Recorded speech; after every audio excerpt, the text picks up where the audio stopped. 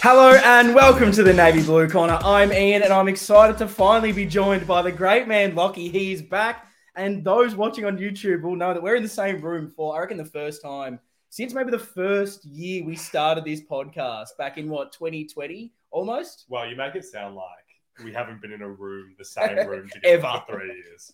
Recording, yes. I wish we'd done video episodes for those early days ones. That would have been nice, but here we are. But yeah, high. You are back. Vibes are very high because Carlton playing finals footy. We are playing this Friday night against the Swans. Lockie, you're finally back in Australia. You've been jetting around Europe, for those that don't know, and left me high and dry, but you're back. Mm-hmm. You spent the week back in Melbourne. You went to the open training. Yes. Back in the atmosphere around the Carlton Baggers. How's it feeling? How was your journey going? What were the vibes like down at Icon Park? Well, I mean, as you know, I did plan this entire trip knowing that we were going to make finals, and I copped a lot of backlash about it when it wasn't looking good. So I'm glad it's all come to fruition, and now we're going to get C4 finals, which is nice. Yeah, Icon, my God, it was... Yeah, we haven't really talked about it, have we, at all? It was genuinely buzzing, as everyone that was there would know. I was kind of saying to Dad, the whole culture, you can just feel how different it is right now to in previous years. Like, it was great. Like, there was so much just general player and fan interaction, like, throughout the day. Like, the guys that were running laps, like Akers and Jay Sauce and the Irish guys and everything, like, lots of kids and people like chatting to them. And, like, it just felt different. In previous kind of open trainings, it felt a bit more like, I don't know, it felt like they were on eggshells a little bit. Like, it was like them training and we're all spectating. This kind of felt like, yeah, we're all kind of in this together in a weird way. Which, I don't know, it just hasn't really felt like that before. So everyone was commenting on how high the vibes were, and it definitely felt like that to me. You kind of touched on it there, but have you felt this kind of maybe happiness or joy in the Carlton fraternity and the fans like this before? I know it was only in open training. You haven't been able to go to any of the games because you weren't even in the country throughout this massive run, particularly late in the season. Thanks for the reminder. Well, you decided to leave us. No, it was so that's your fault there. Maybe, I mean, people are a little bit concerned because you're back now. I know. But the form may go back to the way it was when you were here. I think, just to remind people, Lockie was here for the Gold Coast and the Hawthorn game. So it's not 100%. And we lost the Giants one. I'm glad we lost the Giants one. Otherwise, the curse would have continued. But open training, getting back to it, anything you can take away from it at all? I know there was the big talking point of there was a bit of a stoush. It wasn't as close to the Satant Cameron Cloak days between Pitto and Kennedy, but I mean, the media blew it up. I wasn't there. I didn't see it. Were you able to actually see it happening? And was there anything in it at all? I didn't see it. I must have been distracted at that point. So I did miss it. But one of my things that I kind of clocked just from general training earlier was that I thought Pitt was rolling around looking so good. Really? Like, just in the match sim and stuff, I was like, damn, please play like this in the game. Which I guess is expected that guys like him who are on the fringe of selection are trying harder, I guess. Yeah, I don't know. I'm interested to hear on your take on this thing. I mean, so many people are talking about it, and I feel like it's very different when we're we've won two games versus where we are now. I don't know. Yeah, I don't think there's anything in it, really. I don't mind it. I like that there's a bit of passion. I think if it got to the extent of, obviously, the Satan Cloak, where there's proper physicality involved, and the fact that you were there, you didn't see it. I've heard from a couple of people that were there that don't even recall seeing it or any aftermath of did something go on there? So nothing in it, just a bunch of guys that are fighting for positions, probably getting a bit fiery, and I'd almost rather them getting into that in training, showing that there is some passion, than them having no contact, because that's something I think I've heard from a couple of people from the open training, that it wasn't just because, sometimes these open trainings and whatnot, it's a couple of handballs, couple of kicks. Oh, yeah. They could just go through the motions. Apparently, it was a bit more physical. Apparently, there was a bit more fire to it. Do you think that the crowd helped? What was your kind of feelings on the training? Any other players to look out for as well? Yeah. Oh, my God. I could literally name so many. I think, it definitely felt like a different vibe. Yeah. It definitely felt like it had that pre-finals feeling, and that there were lots of guys that were trying super hard. Fish bit off a couple of beautiful right foot balls. Right. There was one where he like looked down at his foot afterward. Like, did I actually just bite that off? Like, that was beautiful. So that I clocked. There was so many things. Yeah. And I guess it is kind of more the fringe guys. There was a few times where I was watching Cripper and I was like, he's kind of just going through the motions a little bit here. I felt like, which is great. Can you fucking imagine if he got injured during training or something and be like, I don't know if I'd even end up going to the game in solidarity. But no, the vibes are definitely high, and and that's the beauty of this selection. Like, there are so many guys that could put their hand up this week. There's a lot, and pretty much everyone's fit. Saw a bit of the injury report just before we jumped on to record this, and there's like 4 guys on our whole list that are basically injured. Isn't that crazy? It's ridiculous. So now that give Andrew Russell 5 more years, sign him up. But now that obviously you are here, being a bit disconnected from it, not being in the same country, it might have been hard to believe everything that's happened. Is it finally sunk in that we are playing finals? I know a lot of people. There's so much hype around finals. We're excited. Everyone's excited, obviously. Yeah. Some people saying it's just finals. Like, I think the older generation look at how excited maybe we are because we haven't experienced much of this. It's not even success, but just being able to have the opportunity to play finals. A lot of that older generation go, like, this isn't the goal. The goal isn't to just make finals. It's to impact. It's to win premierships. So we shouldn't just be excited about this yet, and we shouldn't be necessarily just celebrating finals. Yeah, I get that. But obviously it is a big thing for people of our age. What's your kind of take on that mentality of caring about just making finals right now? Totally. I mean, I'm keen to hear what your take is on it. Like, I totally get the perspective of guys of like that generation where, this isn't the kind of lofty heights and standards that we were used to 30 years ago. Like, I totally get that. But we can't just go straight to winning a premiership. Like, there's such clear kind of like milestones that we have to get to on the way to that, as we've talked about. And this is just one that has eluded us for so long. Like, 10 years, we probably wouldn't have even made it 10 years ago if it wasn't for all the things that happened. Like, so, And I think thinking about like where we were when we were playing finals, even that, like, you know, like the Chris Judd era, like we were so young, we were not invested in this community like we are now too. Like, I could probably count on one hand like the amount of Carlton mates I had then to like talk about Carlton with. So it's so different now where we've done this show since 2020, just so immersed in it all and the emotion of it. And there was times where it's like, is this team just not going to get us there? Yeah, no, 100%. And that kind of worked perfectly into the next question that I had, which is from the rebuild from 2015, and it's been a long 10-year journey. Yeah. Plenty of ups and downs, plenty of coaches, plenty of CEOs, so much change throughout it. Yeah. Was there any real time that you kind of really doubted that we would be able to be in this position of making finals, of having an opportunity to go deeper into finals? Of course. Oh, yeah, I think so. Like, I feel like in like those, I mean, we could go into our podcast history for this. Like, There's a clip somewhere. Yeah, I feel like the Teague days, we had set our expectations of finals, like that he was going to get us there. And when that was off the table, that was probably a moment where I was like, fuck. Yeah. Is it like going to be square one again? And I mean, the thought obviously slipped into our heads at some point this season too. Oh, 100%. No, I agree. Even a little bit. Where it's like, are we not going to get with this team and this coach and this group? I think I always thought with like the Bolton era that was going to probably take us further. And then obviously we just never really clicked out of winning a couple of games a year. And you're going, surely we're at a stage where we're better than this. And it got to that point. Bolton obviously goes, T comes in, immediately shackles are off, start playing some good football. And you think, okay, that was the change that was needed. Now we're going to start to make that jump. And while expectations finals, it might take a couple of years before we get there.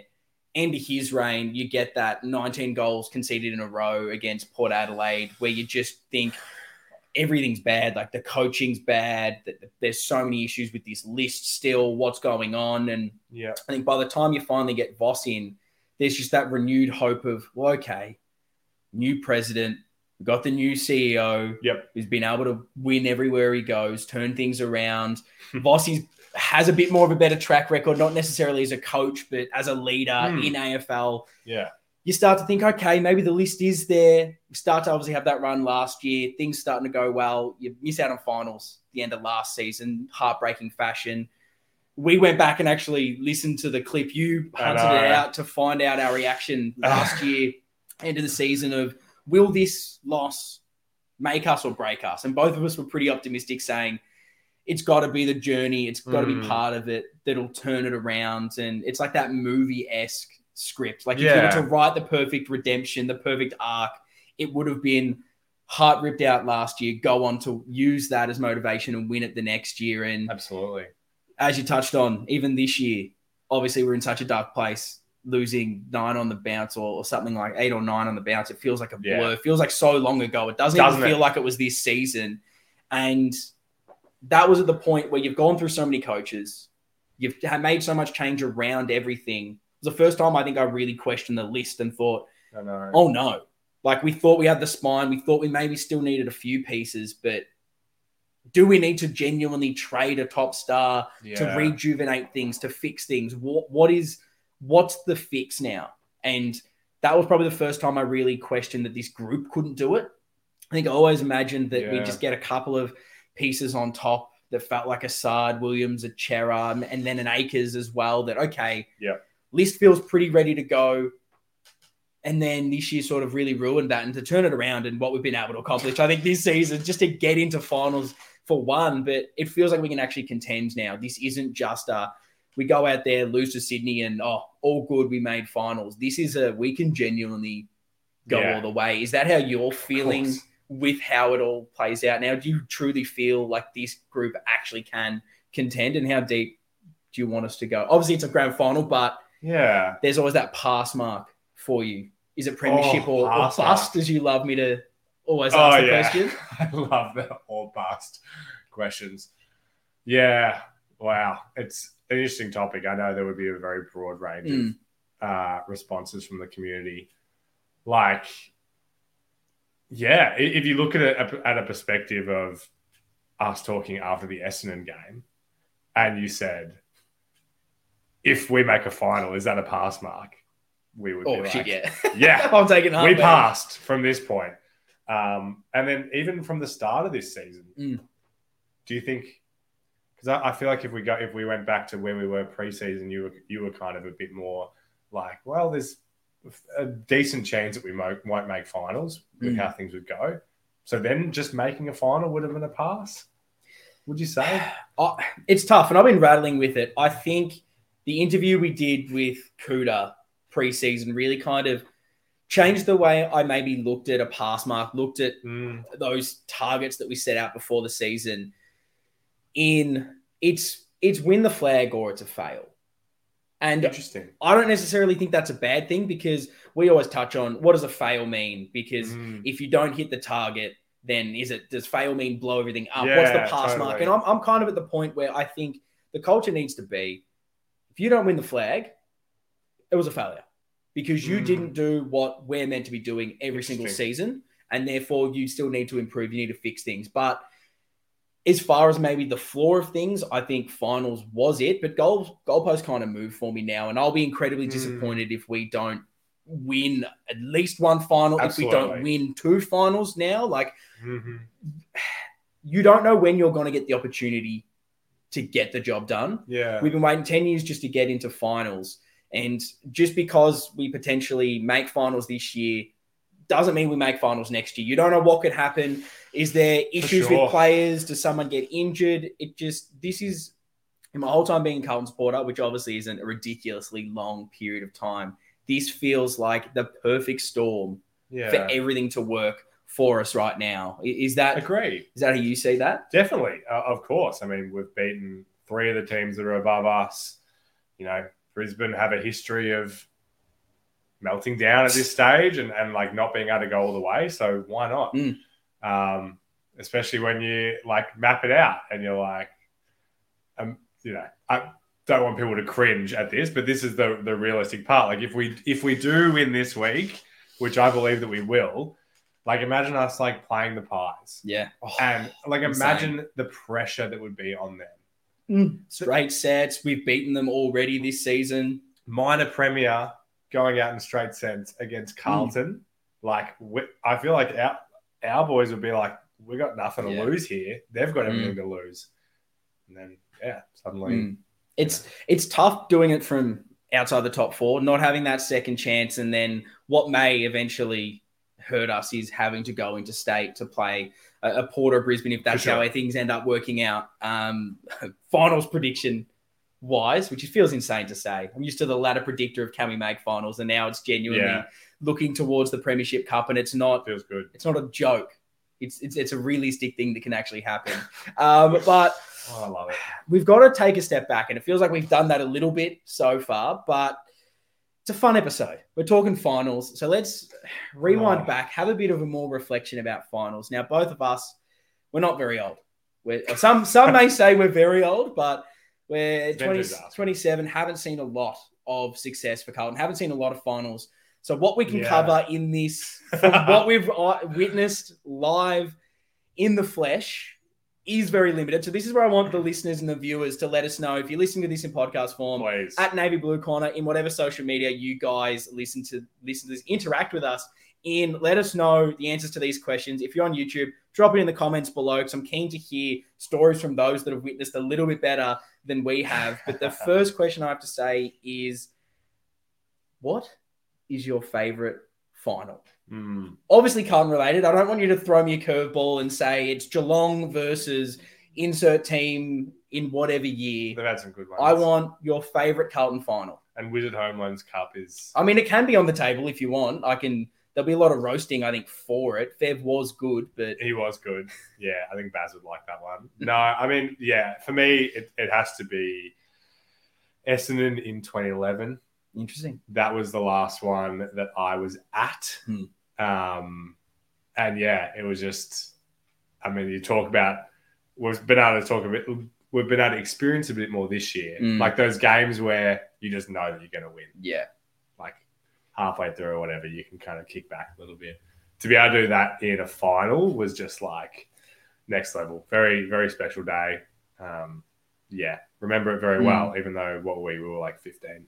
Yeah, exactly. No, I feel like the answer should be 2013 for us, but I'm similar to you. For me, it's 2011. For most of those reasons, I wasn't attending the 2013. I wasn't there where I was for the 2011 first final I'd ever attended. Yeah. It's Essendon, and I think as well with that season there was a little bit more. What can Carlton do?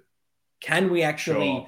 Is this the birth of this team? We'd lost a couple of finals the years before, but it felt as if maybe this is the year Carlton, it all just happens for them and we can go on a bit further. Yeah. And like you said, to then go on in that game where it was done basically at halftime, and you just got to sit back and enjoy us absolutely smashing Essendon. It was just, you got to enjoy all the little moments, whether it was a tackle, whether it was someone's goal, all those little things you got to actually take in. Whereas I think 2013, obviously incredible, one of the weirdest, best games and circumstances of all time. Yeah. But because we weren't really expected to do anything, we finished 9th, and even winning a final didn't seem like a possibility.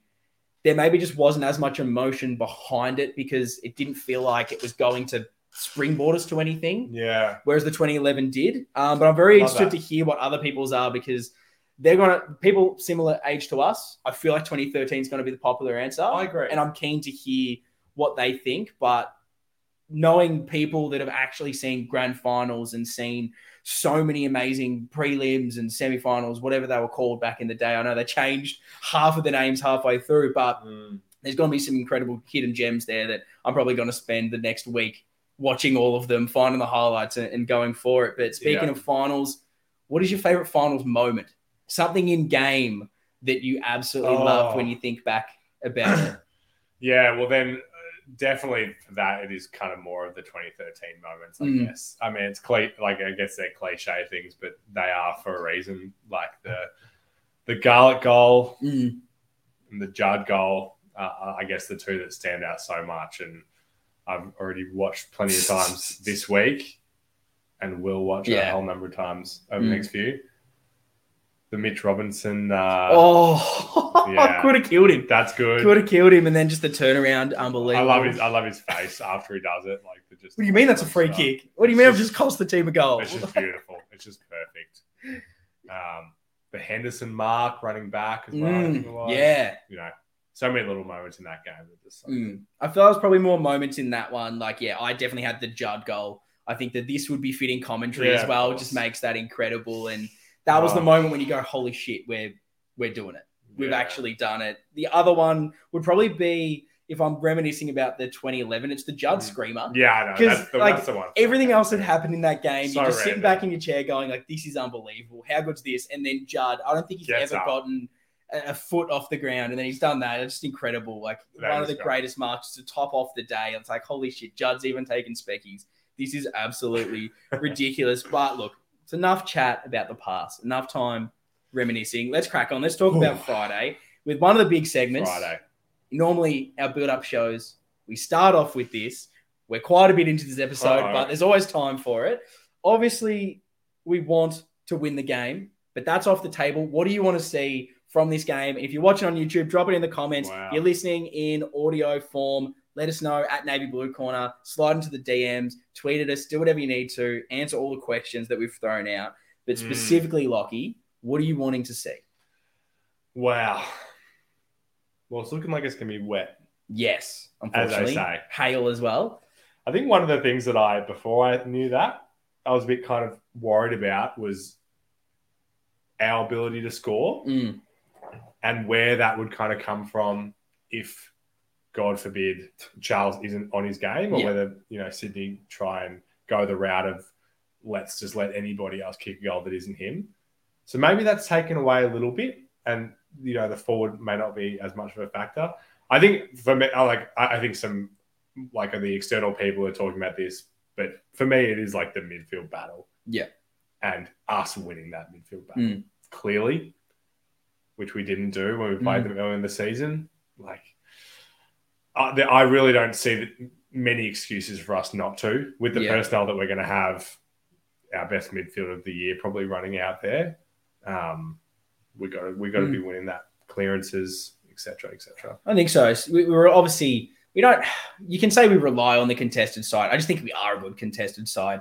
Feel like we've got enough strings to our bow elsewhere as well, but it does seem, particularly if it's wet weather, that's where the game is, and it probably plays into our strength a little bit there. If it's more contested, we've got those guys that can get the job done.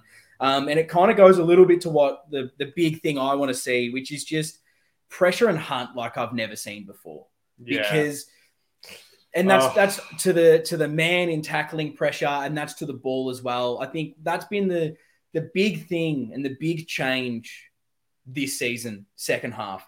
I have not seen us put on this amount of pressure, whether it's tackle pressure consistently, every single player chasing, hounding, and then doing the same for the ball. It is blokes diving, stretching out just to get a touch forward to someone else and putting their body on the line every single time. And that was probably the one thing in the GWS game that wasn't there. Yes. Which you can obviously understand why it wasn't there. I think in the Gold Coast game, it was also something that first quarter wasn't 100% there. Same for the St Kilda, sort of, I think, second quarter when they got on top. When that's not happening, when we're not bringing the pressure, that's probably when we don't play as well. And knowing it's a final, knowing the build up to this game, so many players playing in their first ever final. That's just what I want to see, because you see that intent straight away and you go, yep, game's done for me. Like, if I see that tackle pressure from the bounce, I'm going to be so much more at ease. Yeah. Just sitting there thinking, we're on today. It's such an interesting aspect of footy, because when it's not there, I feel like you could, you're sitting there like, why? Why is it not there? Like you said, the GWS game makes sense, but Gold Coast, it was like, we win this game and we're locked away. So where was it in that first quarter? It's so hard to put your finger on why it's not there, which is what makes me think it is just going to be there. Yeah. Like, I will be so shocked if we're sitting here in a week in tears recapping this and it's like, there was no pressure. There was no, that would just be so strange to me. 100%. Do you have any other things you want to see, whether it's an individual player that you want them to do something special? Oh, my God. Any other little moments that you could, if you were able to script out this game, bang, this is what I want to see? Oh, God, that's an arousing question. That's it's a big one. You would have to let me, think about that. I mean, if I wanted to script out this game, I don't want to say anything that's going to that could be used as receipts against me because I'm feeling really confident about our ability going into this game. So I won't say anything about the script that might pertain to that. I think one of the things, and I'm stealing a listener question, which we'll still answer and we'll get your answer from. I'd love to see like that Carlton loving passion from some players that aren't the ones that we would expect. I like that. Who? Like we get it always. We get it. No, I'm joking. Like we absolutely love it every time we see it from those guys. But like, I don't know, just somebody maybe like a George Hewitt or something, like someone like that grabbing the monogram or whatever it is. Like that, I feel like that something like that would hit me a bit different. Like, not like that. Who's it going to be that like really brings everybody up that isn't always Charles Cripper? Yeah, something like that. Yeah, no, I do I'd like love that. to see something like that. Although mine pretty much is the opposite of what you want, because I want a Cripper goal. Yeah. We haven't. How many weeks has it been, I reckon, since we've actually seen a Cripper goal? And it's not just anything, because every single season, I reckon, since we started this podcast, we've been able to look back at the end of the year and go, how good was that goal from Cripper where he didn't take a bounce, ran about 700 metres and bombed one in from 50 after taking on the entire opposition? You want him to do that? I want him to do that. I want him to do that this week. Obviously not get pinged for the not bouncing the ball, but I just want a big Cripper goal because he's the one that gets spoken about the most. Never playing a final. That was the big jab. Guess what? Every opposition supporter, AFL media, you can't do it anymore. Him, Doc, Weeders, every single person. You can't say anything bad about these guys. Finally, they're playing a final. They're going to win one as well. So you're going to tip that off. And so I just think all these guys get these moments quite a lot. I'm not sure Cripper has had that individual moment this year. And maybe that's been the turning point where it's been more team-based. Every single player has chipped in, but Charlie's had so many of them. Doc's had a few. Cripper deserves one, and he deserves one in a final. So I just want him to drill one and just a crowd roar. 90,000 Carlton supporters just getting about Cripper nailing one, which he hasn't done a lot this year. I think that would be something special. All Australian squad, though. Hasn't done a lot this year, but, made it in there, which is good. Yeah, look, oh, my God. Wow. There's going to be 120 minutes of footy, and there's just room for so many iconic moments that hopefully we'll be able to reflect on. Like, we're reflecting on these moments from, 2013 and 2011. And, we've got a handful. And, hopefully we can have a whole lot more. Finally get to make a lot more as we progress through this finals campaign, because it's not just going to be one, but in order to make sure that we go deeper into finals and we aren't just losing one game and that's it, we've got to look at Sydney, got to have a look at the opposition. Swans. Obviously, haven't been the team that we saw last season. They've dropped off a little bit from being able to make a grand final. Still got a lot to look out for. What are those things that if you're putting your Sydney Swans cap on, that you're saying this is the reason I guess Sydney are winning the game, things that Carlton need to stop? What are they? What are the strengths for Sydney? And then, I guess, conversely, what do the Baggers need to do to ensure that we win the game? It's a big question. It's a few in there. Mate, no. But I need something from you. We didn't discuss this, but I'm using my fence sit. I'm using my pass of the week because I know that you're going to have some good Oppo analysis. This is what we do. We get to the Oppo analysis and you tell me. Because I haven't watched a lot of Sydney recently. Fair enough. I've actually been overseas. Not sure if anyone was familiar with that. So I've only been watching Carlton games the last few months. I guess the thing that I notice about them is when I look at the personnel, who are you scared of? Who am I scared of? Papley? I'm scared. No. You're not scared of Papley? I'm not. This is going to come back to me, so touch wood, making sure. This is the Carlton show. He just hasn't been in great form. He's been carrying injuries. Haven't seen a lot. I feel as if he's going to be underdone. And honestly, I trust Nick Newman to get the job done and him not be too much. But I guess if you were to highlight a few players, he is that match winner, the guy that even if he's not in form can step up and kick a goal out of nothing. I'd probably say, weirdly, it's Heaney's the weird one I'm maybe a bit more scared of. Okay. I feel as if this is the kind of game that he will just randomly bob up with 2 or 3 when you maybe don't expect it. Yep. But It's very similar to you talking about the midfield. I think that's where it's won, because when I look at their defense, I think that's a bit of a weakness somewhere we can exploit. Like, McCartan is fine. Rampy is aging. Yeah, he's Blakey's the one, but he's not. I don't love, like, his defensive craft isn't what he's known for. It's that burst away that we saw they got burned by earlier this season. And if we let him just intercept like that and run through the middle, I'm going to genuinely just yell so much at the MCG, because first time he does it, someone needs to put him in the ground. Yeah. And I'm not saying injure him, not saying anything like that, but someone actually just needs to let him know that you're not running in the corridor today. Yeah. This space isn't there for you today. So think twice about it doing it next time. Mm-hmm. And if that doesn't happen, if we just let him free roam 50 meters to enter the ball inside 50 for Sydney, that gets the confidence up. That's not going to help us. And so I think that's an area we can exploit. But then the midfield, Parker, Mills, Rowbottom, Warner, Goulden, there's a lot in there. There's a lot of talent. Yeah, it is. They haven't been incredible this year. They lost against Melbourne at home, last game of the season, when things were still on the line as far as ladder position. It wasn't as much as us, where finals were solved. We couldn't move up or down the ladder. They still had some things to play for. So they do have those match winners in the midfield, but I don't know. I'm stupidly confident that I'm looking across everywhere thinking, I'm the same. I think we're better. So do I. That's good. I don't know if that's a good thing. Yeah, I know. That's the worry, I guess. Like that, they are obviously a team that can really hurt you on the outside. Yeah. Which, when teams have broken out, that's probably where they've hurt us the most. You look at every game this season that we have struggled in, or patches that we have. It's when teams break free. Sometimes the midfield is a little slower and can't get going as much outside the contest when things in the chain break down. But the fact that it is a bit of a wetter game does make me think that that's going to be harder for Sydney to do. And it allows our midfield to step up. We've got enough big bodies in there to win the contested ball, and they somewhat do. But I trust our contested side more than them at the moment. And then even if they do get the ball in the forward line, it's McLean, McDonald, and Marty Hayward as them tools.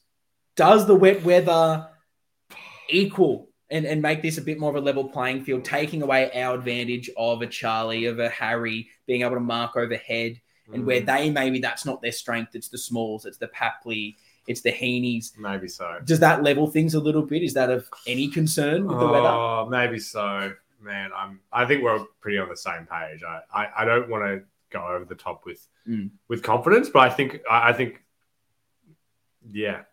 we're fortunate. I think that we've got this matchup, and that all the conditions and that we're at home and all those things put us in a really strong position. And it's always really hard when we do these like previews and we kind of like predict, like, if we do lose, what's that storyline going to be? It's hard for me to see what that would be. And like, maybe it's like us kicking 6 goals, 18 or something. Like that, where it's like we lose it. And it doesn't feel like an arrogance that I think from the outside people think that. People would look at us talking right now, being discrediting, I guess, Sydney's team, thinking we're better, as like just pure arrogance. It's not that for me. It's a genuine just belief and confidence that I think we can get the job done. Yeah, me too. And I respect Sydney. It's going to be, I think it's still going to be a really close contest. But when I look at this team, from everything I've seen, from the opposition we've been able to defeat this year, there's just this belief amongst this group that from top to bottom, every single player gets the job done. And we've got those X-factor players that finals are built for. And I think the style that we've seen for how many years in some of these players, it's like, Charlie Kerner built for finals. Totally. Wiedering built for finals. Cripper, Walsh, like so many of these players, we've been waiting for it. I'm just finally keen to see what they can actually unleash. And it goes to that point of, I think if we bring the pressure, bring the work rate, we win. Yeah. That's kind of it. The pressure is 100% the most important thing, really. 100%. Like, think about where that pressure was when we played them last time. It wasn't there. No. And we still probably should have won if we did kick straight. And obviously both teams were struggling at that stage. Things have turned around, but we've played the better footy this year.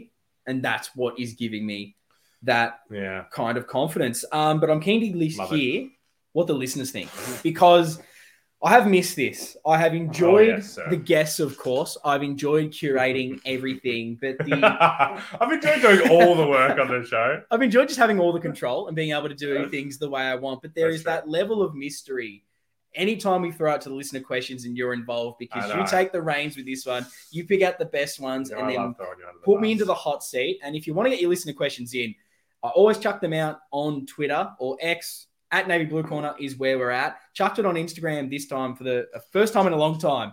So those that have been complaining that they're not able to get their questions in, it was on the Instagram story, again, at Navy Blue Corner. But if you ever have a question for us and you're on a different platform, I don't know what you're on, but you want to get your question in, just let us know at that social media. We'll get it, we'll jot it down, and we'll make sure in these episodes that it is covered, because we're keen to hear from you guys. Absolutely. Lockie, what are the people asked this week?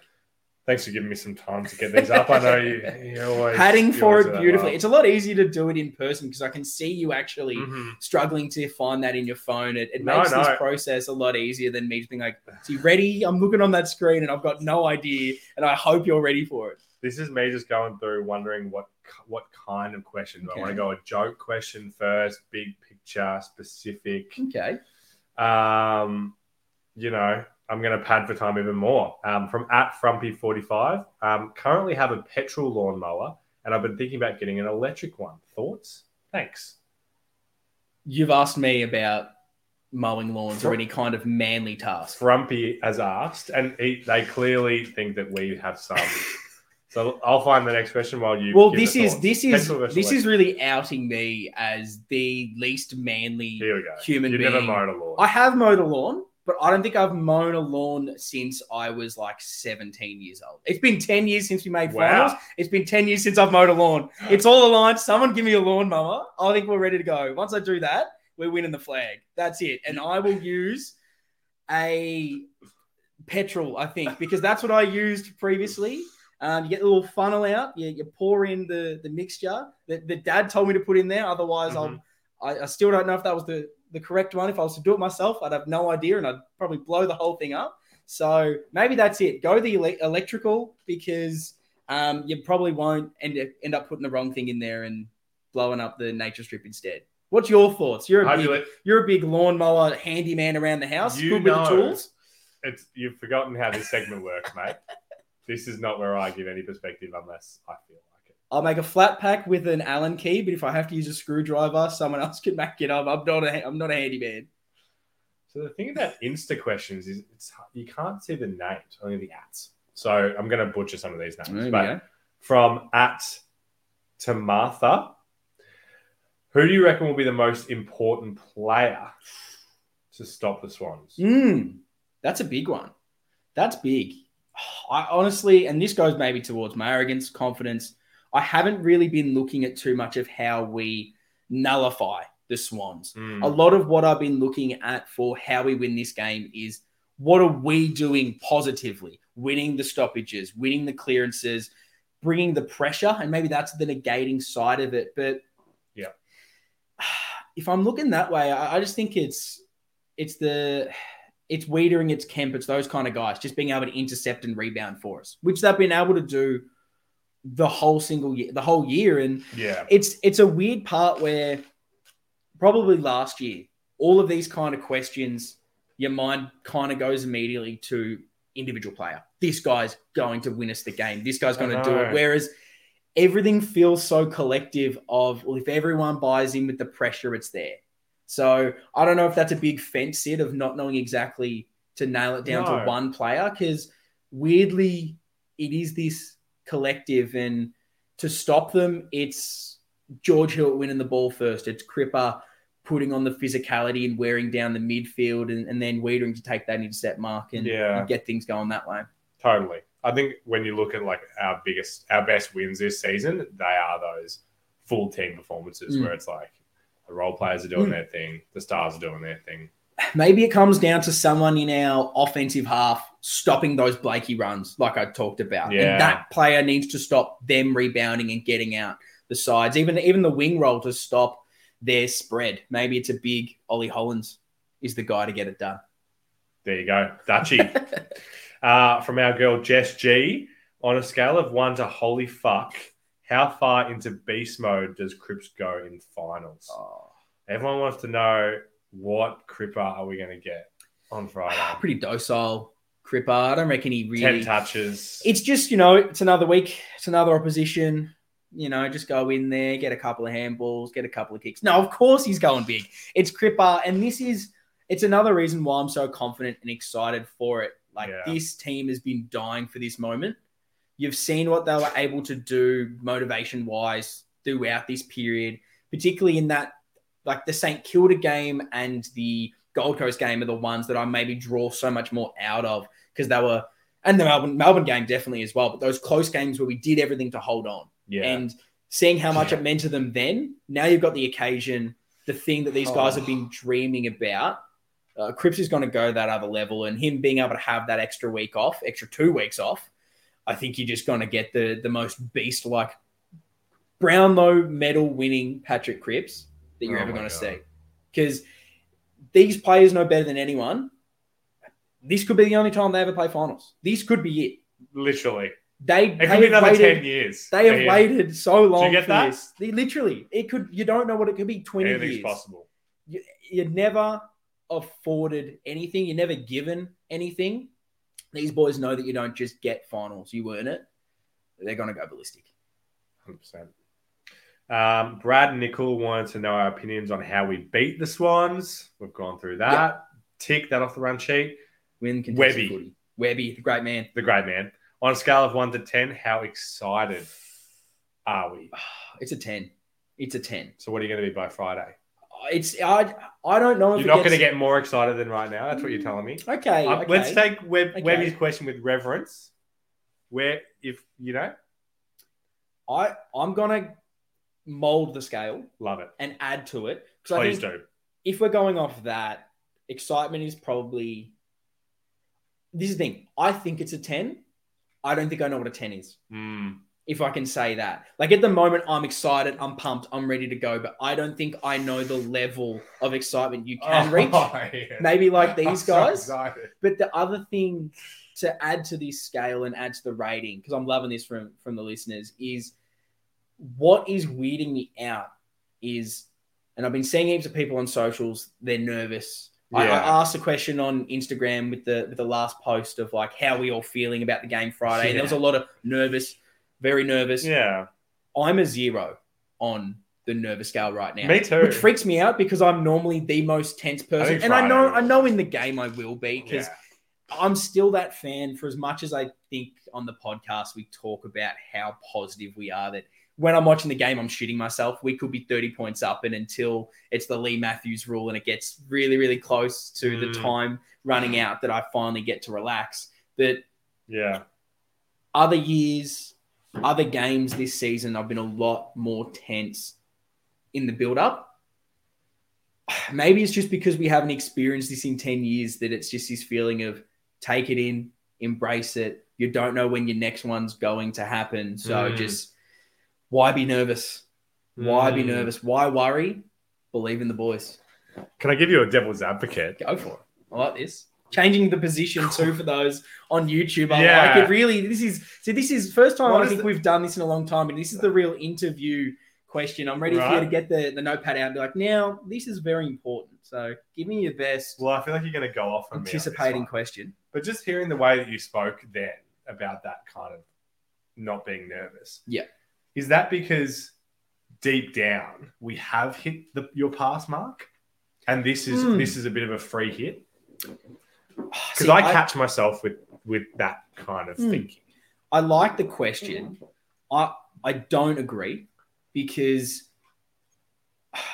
if I got to think about it. It's a really tricky. If we lose to Sydney, I'm going to be so disappointed. Me too. Because as I've been so confident in this episode so far, it feels like we should be beating Sydney. I expect us to win. So if we lose, I'm going to say, wow, what a wasted opportunity. We should be beating Sydney at home. Yeah.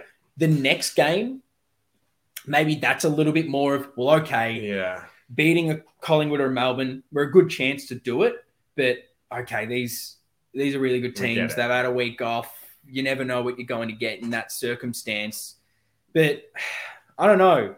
I think it's just this ridiculous feeling in me of, I don't know what I'm worried about Sydney, because I just believe in us. I know. And I'll come back to haunt me, and I'm happy to. Actually, not happy to, but I can cop it. But that's happened 20 times this season. We've been confident and had to front up. There's just so much more positivity inside me that just thinks, no, we can get this done. Yeah. There's trust for once. I agree. Which I haven't had in a Carlton side in a long time, which we often speak about it. When have you, and maybe this isn't necessarily it, but when have you been able to go to the footy and just go, I 100% believe we're winning today? Yeah, no. Doesn't happen often, and it feels like it's starting to happen because we've beaten the best teams. Exactly. Take this question however you want. From Layla Yubi, 123. Judd or Cripper? Ooh. Don't know what that... Judd or Cripper? Wow. Judd or Cripper... Yeah? Yeah, I'll take it. I'll fence it, but I'll have fun with it. Have fun with it. I think, now this is very rude, and maybe we need to, it's not meant to be this way. Someone might need to make sure this never sees the light of day if we end up getting the big Judd man on the pod. I would say like person I'd want to have a beer with and hang out with, and that way, it's Cripper every single day. Sorry, Juddy. It's not you. Player, peak. I think Judd's obviously better, more well-rounded. But would I replace Cripper right now for Judd? With peak Carlton Judd? I probably should, because I think Juddy is one of the greatest players I've ever witnessed. But because of everything, the passion, and what I think the leadership that this group needs right now, I think it is a Paddy Cripps energy. That's the guy that's been there, the guy that has stuck by this club throughout this whole period. He could have left. He could have played finals well before this. So my money's on Cripper for that one. But I think skill-wise, it's tough, but it's Judd. There you go. Great answer. If you think that I'm going to give my 2 cents, can't be giving me that. You cannot be giving me that. That's what this segment is. And this segment is also merely a segue into talking about promotion for the selection table. Yes. And so Adrian asks, how much do things change at selection given the forecast? Yes. Interesting. My father, Mark, says the question, the answer everyone wants to have, will they play Pitt and TDK together? That's a lot. And Theo asks, what's the mix we should go for in team selection? The selection table, Wednesdays. It's Wednesday, 7 p.m. Pommy in Oz at YouTube. And it's going to be a big one this week. For those that don't know, great man, Pommy, myself, Lekdog, and then depending on their availability, because these two may be the most busy men in the country, Paolo and the great Terry. Hopefully we can get them together for the big finals episode, because we're selecting a team to play finals. There's so many selection headaches. And the best part about that show, while I'm out here plugging, is it's not just us making the team. We pitch our best 22s, and then we all get to vote. The panel and you listeners, it's live, 7 p.m. You get to be in the comments. You get to vote and select few positions on the field with us. It's a lot of fun. So, yeah, Pommy and Oz at YouTube for the selection table, but get a bit of a taste for it here. The wet weather, it honestly hasn't made a difference in what I've been looking at when I've been looking at my team changes. Yeah. Not sure if it should, but like the big thing is, what are you doing with the big boys? And that question of, is it Pitt? Is it TDK? Is it both of them? What are you doing? And potentially in the wet, are you saying you don't want too many big lads? The issue with Pitternet is he's not useful anywhere else but the ruck. Unfortunately, he's not a forward. You can't do too much else, where at least a De Koning, you can float him around the ground. He offers a little bit more. Everyone knows that. Yeah. But in the wet weather, do you need a bigger body in the midfield to help with easing the congestion? And maybe that's where Pitto comes in. Yeah. For me, the weather doesn't change a lot. It's just get your best players out there in the system that has worked the best this year. Yeah. That's kind of what I'm looking at. I'm with you. What are you feeling? Yeah, I was, like I said, particularly after the open training, but even just kind of round 24 and everything, I'm like, get Pitt back in Yeah. this team. I guess the weather does add a little bit to that. Okay. I'm interested. Keep going. Is there a fence around here? There's a balcony, but it's under construction, so I wouldn't. I think I'm still in the boat of bringing Pitt in, because the fact of the matter is we pretty much we've hardly lost a game with Pitt and TDK together. What did you make of Harry in the ruck? Because that's kind of the alternative when you look at this. Unless you've got someone else you can see taking over that mantle. Silvani injured, in a final.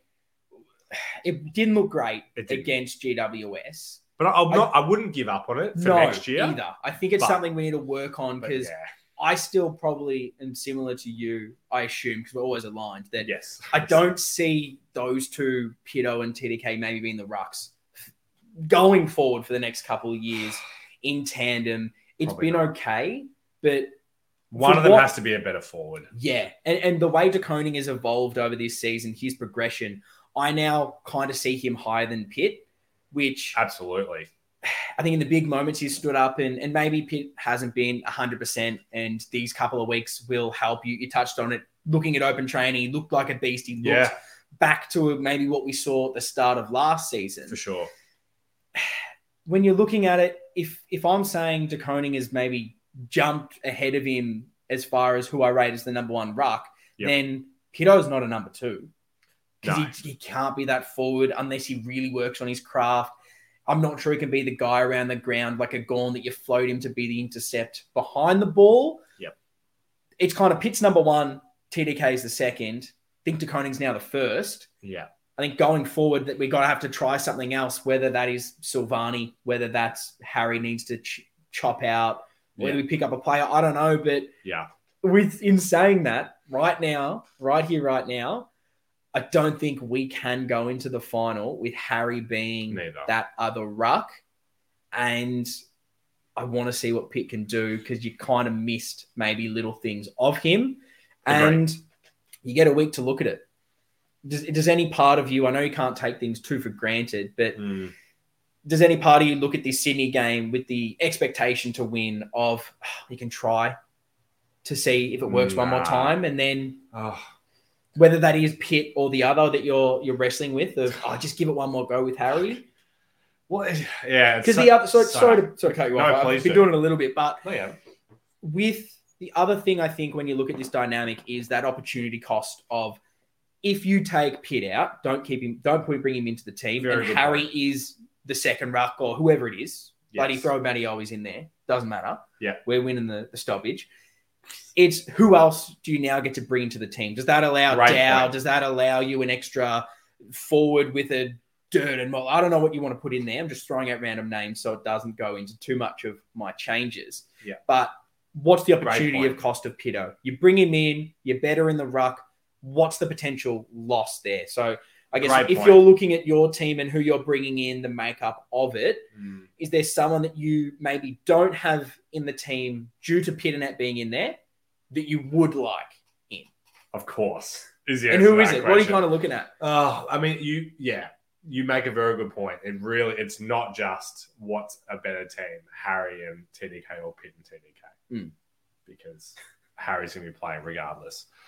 Like if we did, it's always like the hindsight thing. Like if the team gets named on Thursday and we're not going with Pitt and we're going to do the Harry thing again, then I'm going to be like, sure, let's go for it. Why not? Bring it on. Like no one was trying in round 24. Yeah. Like Harry's gonna bring it, and I mean he doesn't have to.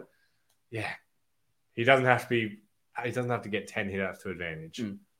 He just needs to not get smoked. Yeah, but yeah, I mean there's too many guys to even name who I would also want in this team. I want you to go through yours because they're on the screen, and I'll compare them with my note here. Too easy. So on my team at the moment, subject to change between now and the selection table because I flip-flop exactly the same. Like anyone else. Oh my God. Have we got the same team?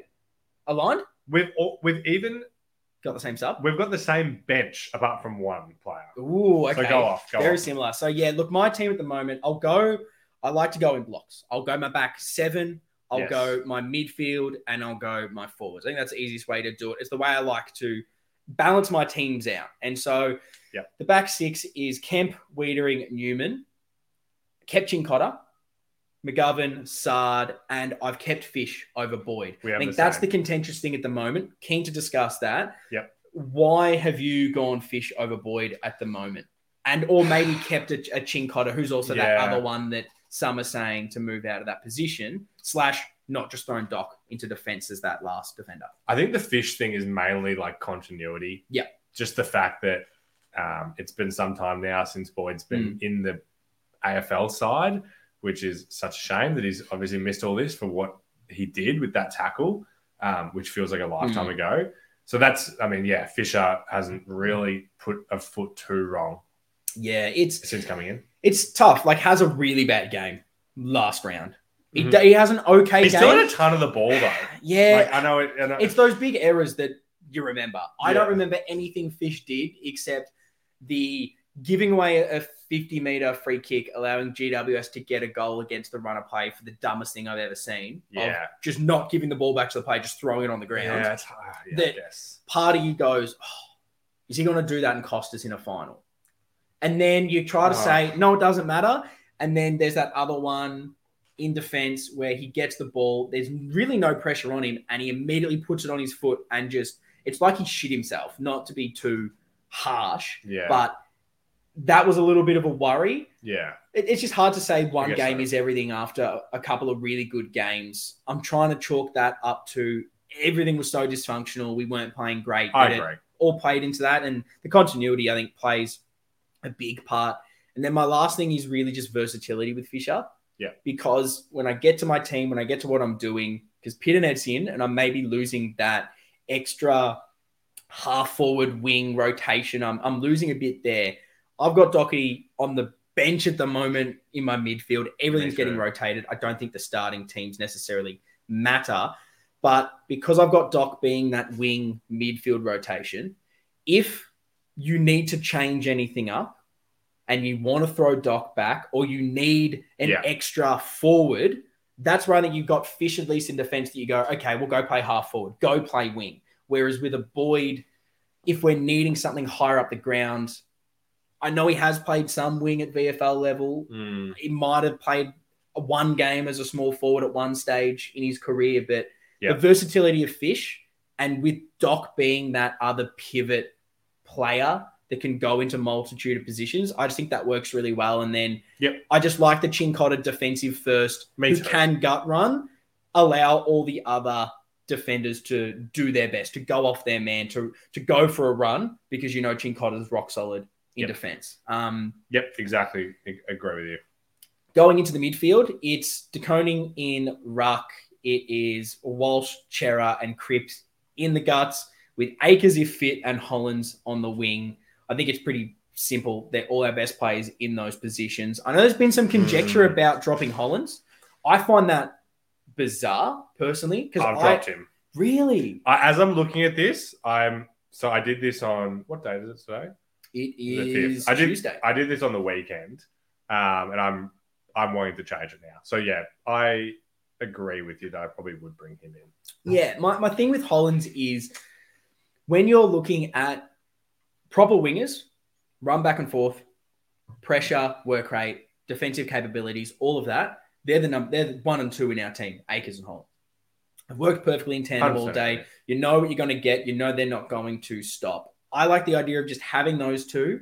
You've got them. They're going to play wing all game. Perfect. And then if you need to pinch hit someone like a Doherty in there for a centre bounce, if you need to throw a Fish there for a second or move like a Chera, Walsh, those kind of guys, you can. Yeah. But I want my standard wingers. And I think maybe the contentious guy is maybe Matt Cottrell in that. He's probably the other guy that's played wing. Yeah. I've said this a lot on the selection table, and this is probably where my head ends up going is, like, what are you bringing that is better than what someone else brings? What's your point of difference in the team? Cottrell's is he can play half forward, but I would say Hollins is a better winger. And what Hollins has been able to do, defensive efforts and all those things, Cottrell's good, but I just think Hollins is a better winger already. Yep. And I trust him to run the whole game there if you need. a bit more than Cottrell. So that was sort of my two that I was balancing between. But I thought that everyone was immediately just dropping Hollands. I thought that was a weird move, but I'm happy to be convinced otherwise. Totally. I think, no, everything you say there makes sense. And you've definitely talked me into changing my team. I think as I was doing mine, I'm like more grappling with the fact of like less about positional things and more just about who the guys are. Yeah. So spoiler alert for yours. I had Fogarty in my team. Yeah. Because it just feels like he's the kind of guy that we want in this game. Yeah. I understand with that. what he brings.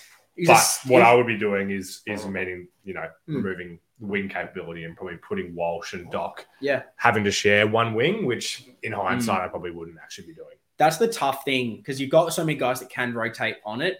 And I love versatility. So maybe I'm going against what I always preach. It's just probably in this lineup, wings are the position I just like saying, stay there. Yeah, totally. I know what you do every single time and keep that there. Then to rattle out the midfield, it's then Hewitt and Doherty, who we touched on, that can kind of do a bit of everything. Yep. And that's why Fish is in that squad, just for that rotation. Forward line, and sorry, Pitt as well on my bench. I've gone the two rucks because I just think we function better with them.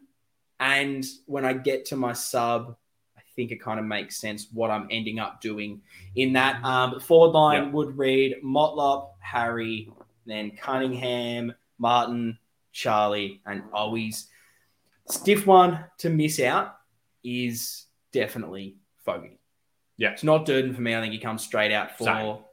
like a Motlop coming back into this team. But yeah, Fogarty, he brings the tackle pressure, but I feel as if Motlop has started to bring that tackle pressure. Feel like always brings that pressure. Martin brings that. And it was the opportunity cost was Pitt or Fogarty in this team. And when I'm looking at that forward line, it's that point of difference. What do you offer? For me, Fogarty offers tackle pressure that you can trust and ability to pinch hit somewhat in the midfield, but he's not excellent. Because we've now got so many midfielders back, I think that takes away the midfield role, particularly if I think Cunningham I'd rather in there over Fogarty. And then because I think everyone else is now bringing the pressure, it's like, well, Martin brings tackle pressure, but can kick goals, can mark the ball a little bit more inside 50. Motlop is literally just can kick a goal out of nothing, out of thin air, can make a magic moment happen. Always has been our best small forward in his capabilities. Cunningham is the cleanliness I think you need around the ball. Love that word. And that's kind of what I was looking at going, I feel like everyone else brings something a bit better than Fogarty. Yeah. But I am worried to an extent, do I need that extra tackle pressure? And is that what I'm losing by having a Hollands that is just wing, having Pitternet as that extra ruck? Because my sub is Cottrell, because that is the other area where if I'm realizing we're too big and Pitt needs to go off, or I need some extra run, I need something else, I think Cottrell then allows a wing rotation, he allows a forward rotation. You can kind of plug and play him anywhere that allows you to move other things around. Yep. He's that, I don't know what the word is, but he comes in and he allows everyone else to move around as well. But I don't know. He always feels like, and I've said this every single week on the selection table, he's the ideal sub. Yeah, I know you love him as super sub. Yeah, Fogarty's probably the stiff one to miss. What are you kind of thinking? Well, because there's also a guy that we haven't spoken about in Paddy Dow that we've dropped from this team. I was just going to say, you've definitely sold me on not having Fog in there. Like, I think that mix makes so much sense. And that team, to me, looks fantastic, except for the fact that Patrick Dow is not in there, which is just great. Like, it's just, it makes sense, but it's just crazy. It's so stiff. It's incredibly rough, but who do you take? Who do you take? And that's it. And then how many midfielders can you have? The only way I can see Dow being in the starting team. Yep. And I think he if you're rewarding on like merit from what they've done, he deserves a spot. But you're taking Cripps, you're taking Doherty, you're taking Walsh, you're taking Chera, you're taking Hewitt over Paddy Dow, unfortunately. Yeah. And the only way you do it is if Fisher comes out, Doherty plays full-time defense, and you need one extra midfielder. Could they do that? There's every chance. Possible. Because I guess Doherty's a really good defender. You get that class in defense when you need it, and you keep rewarding Paddy Dow. However, it's the reason, again, Fogarty misses. You want system, but you also want your best players out there. Yeah. And I would say every single player I've kind of picked in those positions, much like Fogarty, I would rather have, if you put a lineup, that this player or this player, unfortunately, those two would pretty much miss out every single time. And it's just that hit and net decision that stops that Cottrell Fogarty getting a game. Whereas I just think we have too many midfielders for Dow to get in, which is it's sad. You want him to have that moment. I know. Yeah. I can definitely see them making him the sub because we've rolled with that big body midfielder almost every single week. I think he ends up being the sub. Maybe a Kennedy ends up being a sub. Who hasn't had a lot of form. Him, yeah. Ed Kerno. Ed, does he get another run? Would you be surprised if Ed Kerno was a sub? I wouldn't be surprised. Neither. He's like that Cottrell in a way of you can play him on the wing, you can play him in the guts, you can play him forward, can kind of do everything. Yeah. He does have a bit of energy to come on late, and maybe now that he has announced retirement that he's going to be trying like hell to get one more kick to Charlie for a goal. And is that something special that can really will you to play above and beyond? It's incredibly a tough decision. And I've tried to just go, who do I think our best players are that are fit, that have played games of football? That's it. But it's very tough. And I'm keen to hear what teams you guys have got, what you've got as the guys coming out of this team, because there's so many different avenues I think you can go with it. So if you're on YouTube, drop it in the comments, please. Your 22, 23, who's in, who's out. And if you're listening in audio form at Navy Blue Corner on whatever your social media platform that you engage with us is, Lockie. Yeah. That's the team changes that we're about. It's a good-looking team. It does look very good, and it's going to win a final. We've still got a little bit to go before we finish this episode. Yes. But one thing that we won't be doing tonight, but we will be recording to be out before we go live Friday night, Carlton v Sydney for the game. We've touched on it being 10 years since we last played finals. It's also 10 years since we played Sydney to kick us out of finals. They were the last team that we played in finals in 2013. Wasn't a good game, but nonetheless, we are going to be doing something that I haven't seen anyone else do. So I'm hoping this episode doesn't come out now and then everyone else decides to steal the idea and we look like idiots. That's on me. I'm going to be clipping this audio and we're going to say that we're the ones that came up with it. What is it? It's the 5th of September, 10 p.m. Yeah, so if anyone else puts this out beyond that time, you'll know. They're cheats. They've stolen the idea from us. We've copyrighted it. You'll see our lawyers. It is, though, a combined 22 with the sub. We're going 2023 rules. Combined 22-23 of every single player that played in that losing final in 2013 is available for selection, and everyone currently available for selection with the current team. Combined, what are you going to do? So, unfortunately, guys like Zach Williams, not available. Yeah. Guys who just were on the list in 2013 but did not play against Sydney, you can't pick them. And just to rattle off some of these names for you, I've got a list here. It's exciting to see who can break into this team and just what we've got. You've got guys like Walker, Murphy, Gibbs, Judd, Simpson, Yaren, Betts, Scotland, Wade, Dygan, Ed Kerno. Can he feature twice? Are you allowed to say, I want 2023 version Ed Kerno and 2013 on each flank version? Like, there's so many players. Zach Tui, another one. Jamison. Like, the team is actually really good. There's a lot that could fix some problems. So many avenues you could go down. There's a chance you don't select anyone. You say, no, the team we got right now is good. The team we had back then is really good. Keen to hear that one. Keen to record that. That's going to be a hell of a lot of fun to discuss as we go throughout it. I'm still not convinced on the team I have, and I still am ready to make so many changes and tinker with that before we end up recording. But stick out for that. Make sure if you're on YouTube and that's where you engage with us, subscribe so you don't miss that. It'll be in the subscription tab when it is released. You won't have to go searching for it. And wherever you listen to your podcast, hit follow, hit subscribe on whatever it is there. So it'll be in your recommendations straight away. You don't have to go searching. It's going to be there, Lockie. You love the plugs. You're good at the plugs. Need to get them done now. Couple of last questions before we go. Before we finish this podcast. It's been nice to be in the same room with you. I feel don't know how I'm going to be able to go back to the yard. I don't get out of my house. I don't want you in here. Okay, I want the divide. The divide between the middle is perfect. But no, I mean, take a step behind the curtain. We're this deep in the podcast. I'll be honest. The start felt weird. Felt weird with another person. Oh yeah, being in my space. We're coming to it now. But it has just felt like 2020 all over again, except Carlton are good. It's great. Love to see it. So, talking finals, I'll leave with two last questions that I want the listeners, I want the viewers to give me answers to as well. This goes out to everyone. No fence sits. No fence sits for us. Yikes. Firstly, finals. We love a best player. We love a ranking. We love all of that. So who will be the player of the final series for Carlton? Because we're not just having one game. No, so 4 games. We're having the full experience. Who is going to take out the Carlton finals MVP? Who are you predicting? We'll add this in the end of season review as the finals MVP prediction to see how well we went. Do you have your guy off the top of your head?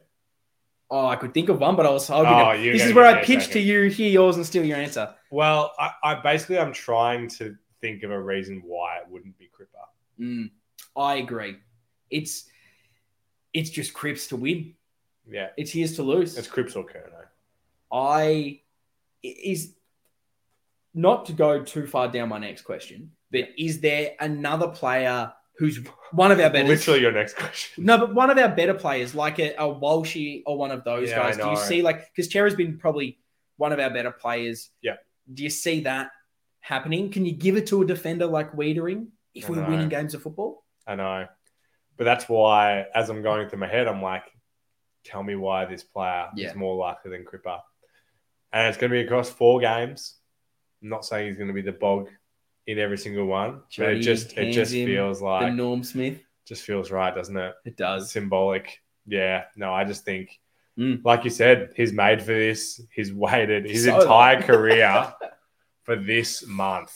He's done everything he could possibly do except play finals football. He's just not going to be the guy that lets this opportunity slide, I don't think. But if you've got anyone else that you think can do it, that's not Patrick Cripps. Yeah. I want to know, and I want a reasoning. Give me an argument so you can convince both of us who are we're not fence sitting. We know where we're sitting. We've got a proper seat. We've got a chair. We know what we're doing. It's true. And we are strapped to it. But the other question, not 100% what I just asked you, bit different. Yeah, I want your underrated player. Anyone that you can see be that surprise packet in finals, the guy that you maybe didn't expect to step up. It's not your Walsh. Oh, wow. It's not your Paddy Cripps. So many. That you think can step up, go to the next level, and be that unsung hero of the final series. Because we've had a guy like Nick Newman, I think, has been weirdly the unsung hero of the season. A guy that I maybe didn't have in my best 22 to start the year. Maybe. Well, I mean, someone might have to go back and watch. We might have deleted that video. There. Who stepped up, and even if he was best 22, which he rightfully was, should be, I'm an idiot, he still wasn't what I think we've seen this season. Not what we expected. So he's been that unsung hero. Is there anyone else you think is just going to take finals by storm, and we're just going to go, he's that big moment player. We didn't know he had him, but oh my God, when finals turns around, this player becomes a new man. Isn't that why this team is just such a beautiful thing at the moment? Like, could be anyone. Tell me a player that will definitely not be that guy. Like, and I would love to hear that. The guy that comes to mind for me, I'm guarantee is stealing yours. I probably, because he's your man. Don't you just feel like Jack Martin could just take these? It wasn't mine, but that I was thinking, is he too obvious? Like literally in the every player way. I think of, I'm like, that's obvious. Yeah. I'm like, why couldn't it be Wiedering being like the absolute, like literally any player I think of, Akers, he's been there. Jack Martin is like, if we make the grand final, and when we make the grand final, and if I was a betting man, which I am. 2 hypotheticals, which are just reality. Sure. We're already there. Jack Martin is getting a very gamble responsibly amount placed on him for the Norm Smith, because he just is that player that will have that. He'll kick the match-winning goal. He'll end up kicking 4, laying a record number of tackles for a forward player in a grand final. He's just going to be that magic starter for us. I can just see him having an absolute field day. He's built for those kind of moments. Yeah. But the guy I was going to say that was my built for finals, weirdly, is a guy that some may have dropped for this game, is David Cunningham. Interesting. Okay. I know he maybe hasn't been as good as we all expected. There's just a part of me that sees his cleanliness under pressure. He's that guy that when everyone else is fumbling around with it, it's in the wet. You're like, is he wearing the Travis Cloak glove that Hutchie wore on the Sunday footy show? That Lordy, hey, don't throw that ball.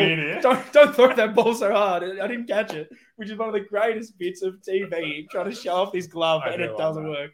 Not that hard, Lordy. So good. But he just somehow picks the ball up like it's a fresh summer's day, 30 degrees. It's true. There's no humidity at all. I feel like there's a moment in these games where you need that, and he's just going to get that, not necessarily to the extent of the Matty Scarlett toe poke in the grand final, but there'll be one of those moments that Carlton fans will look back on of like, how good was that handball out to Cripper? How did he get that out that won us that, or was one of the key moments of the game? And you look a couple of plays back and go, that handball from Cunningham is gone down in folklore. Love that. And that's the kind of thing I'm hoping for.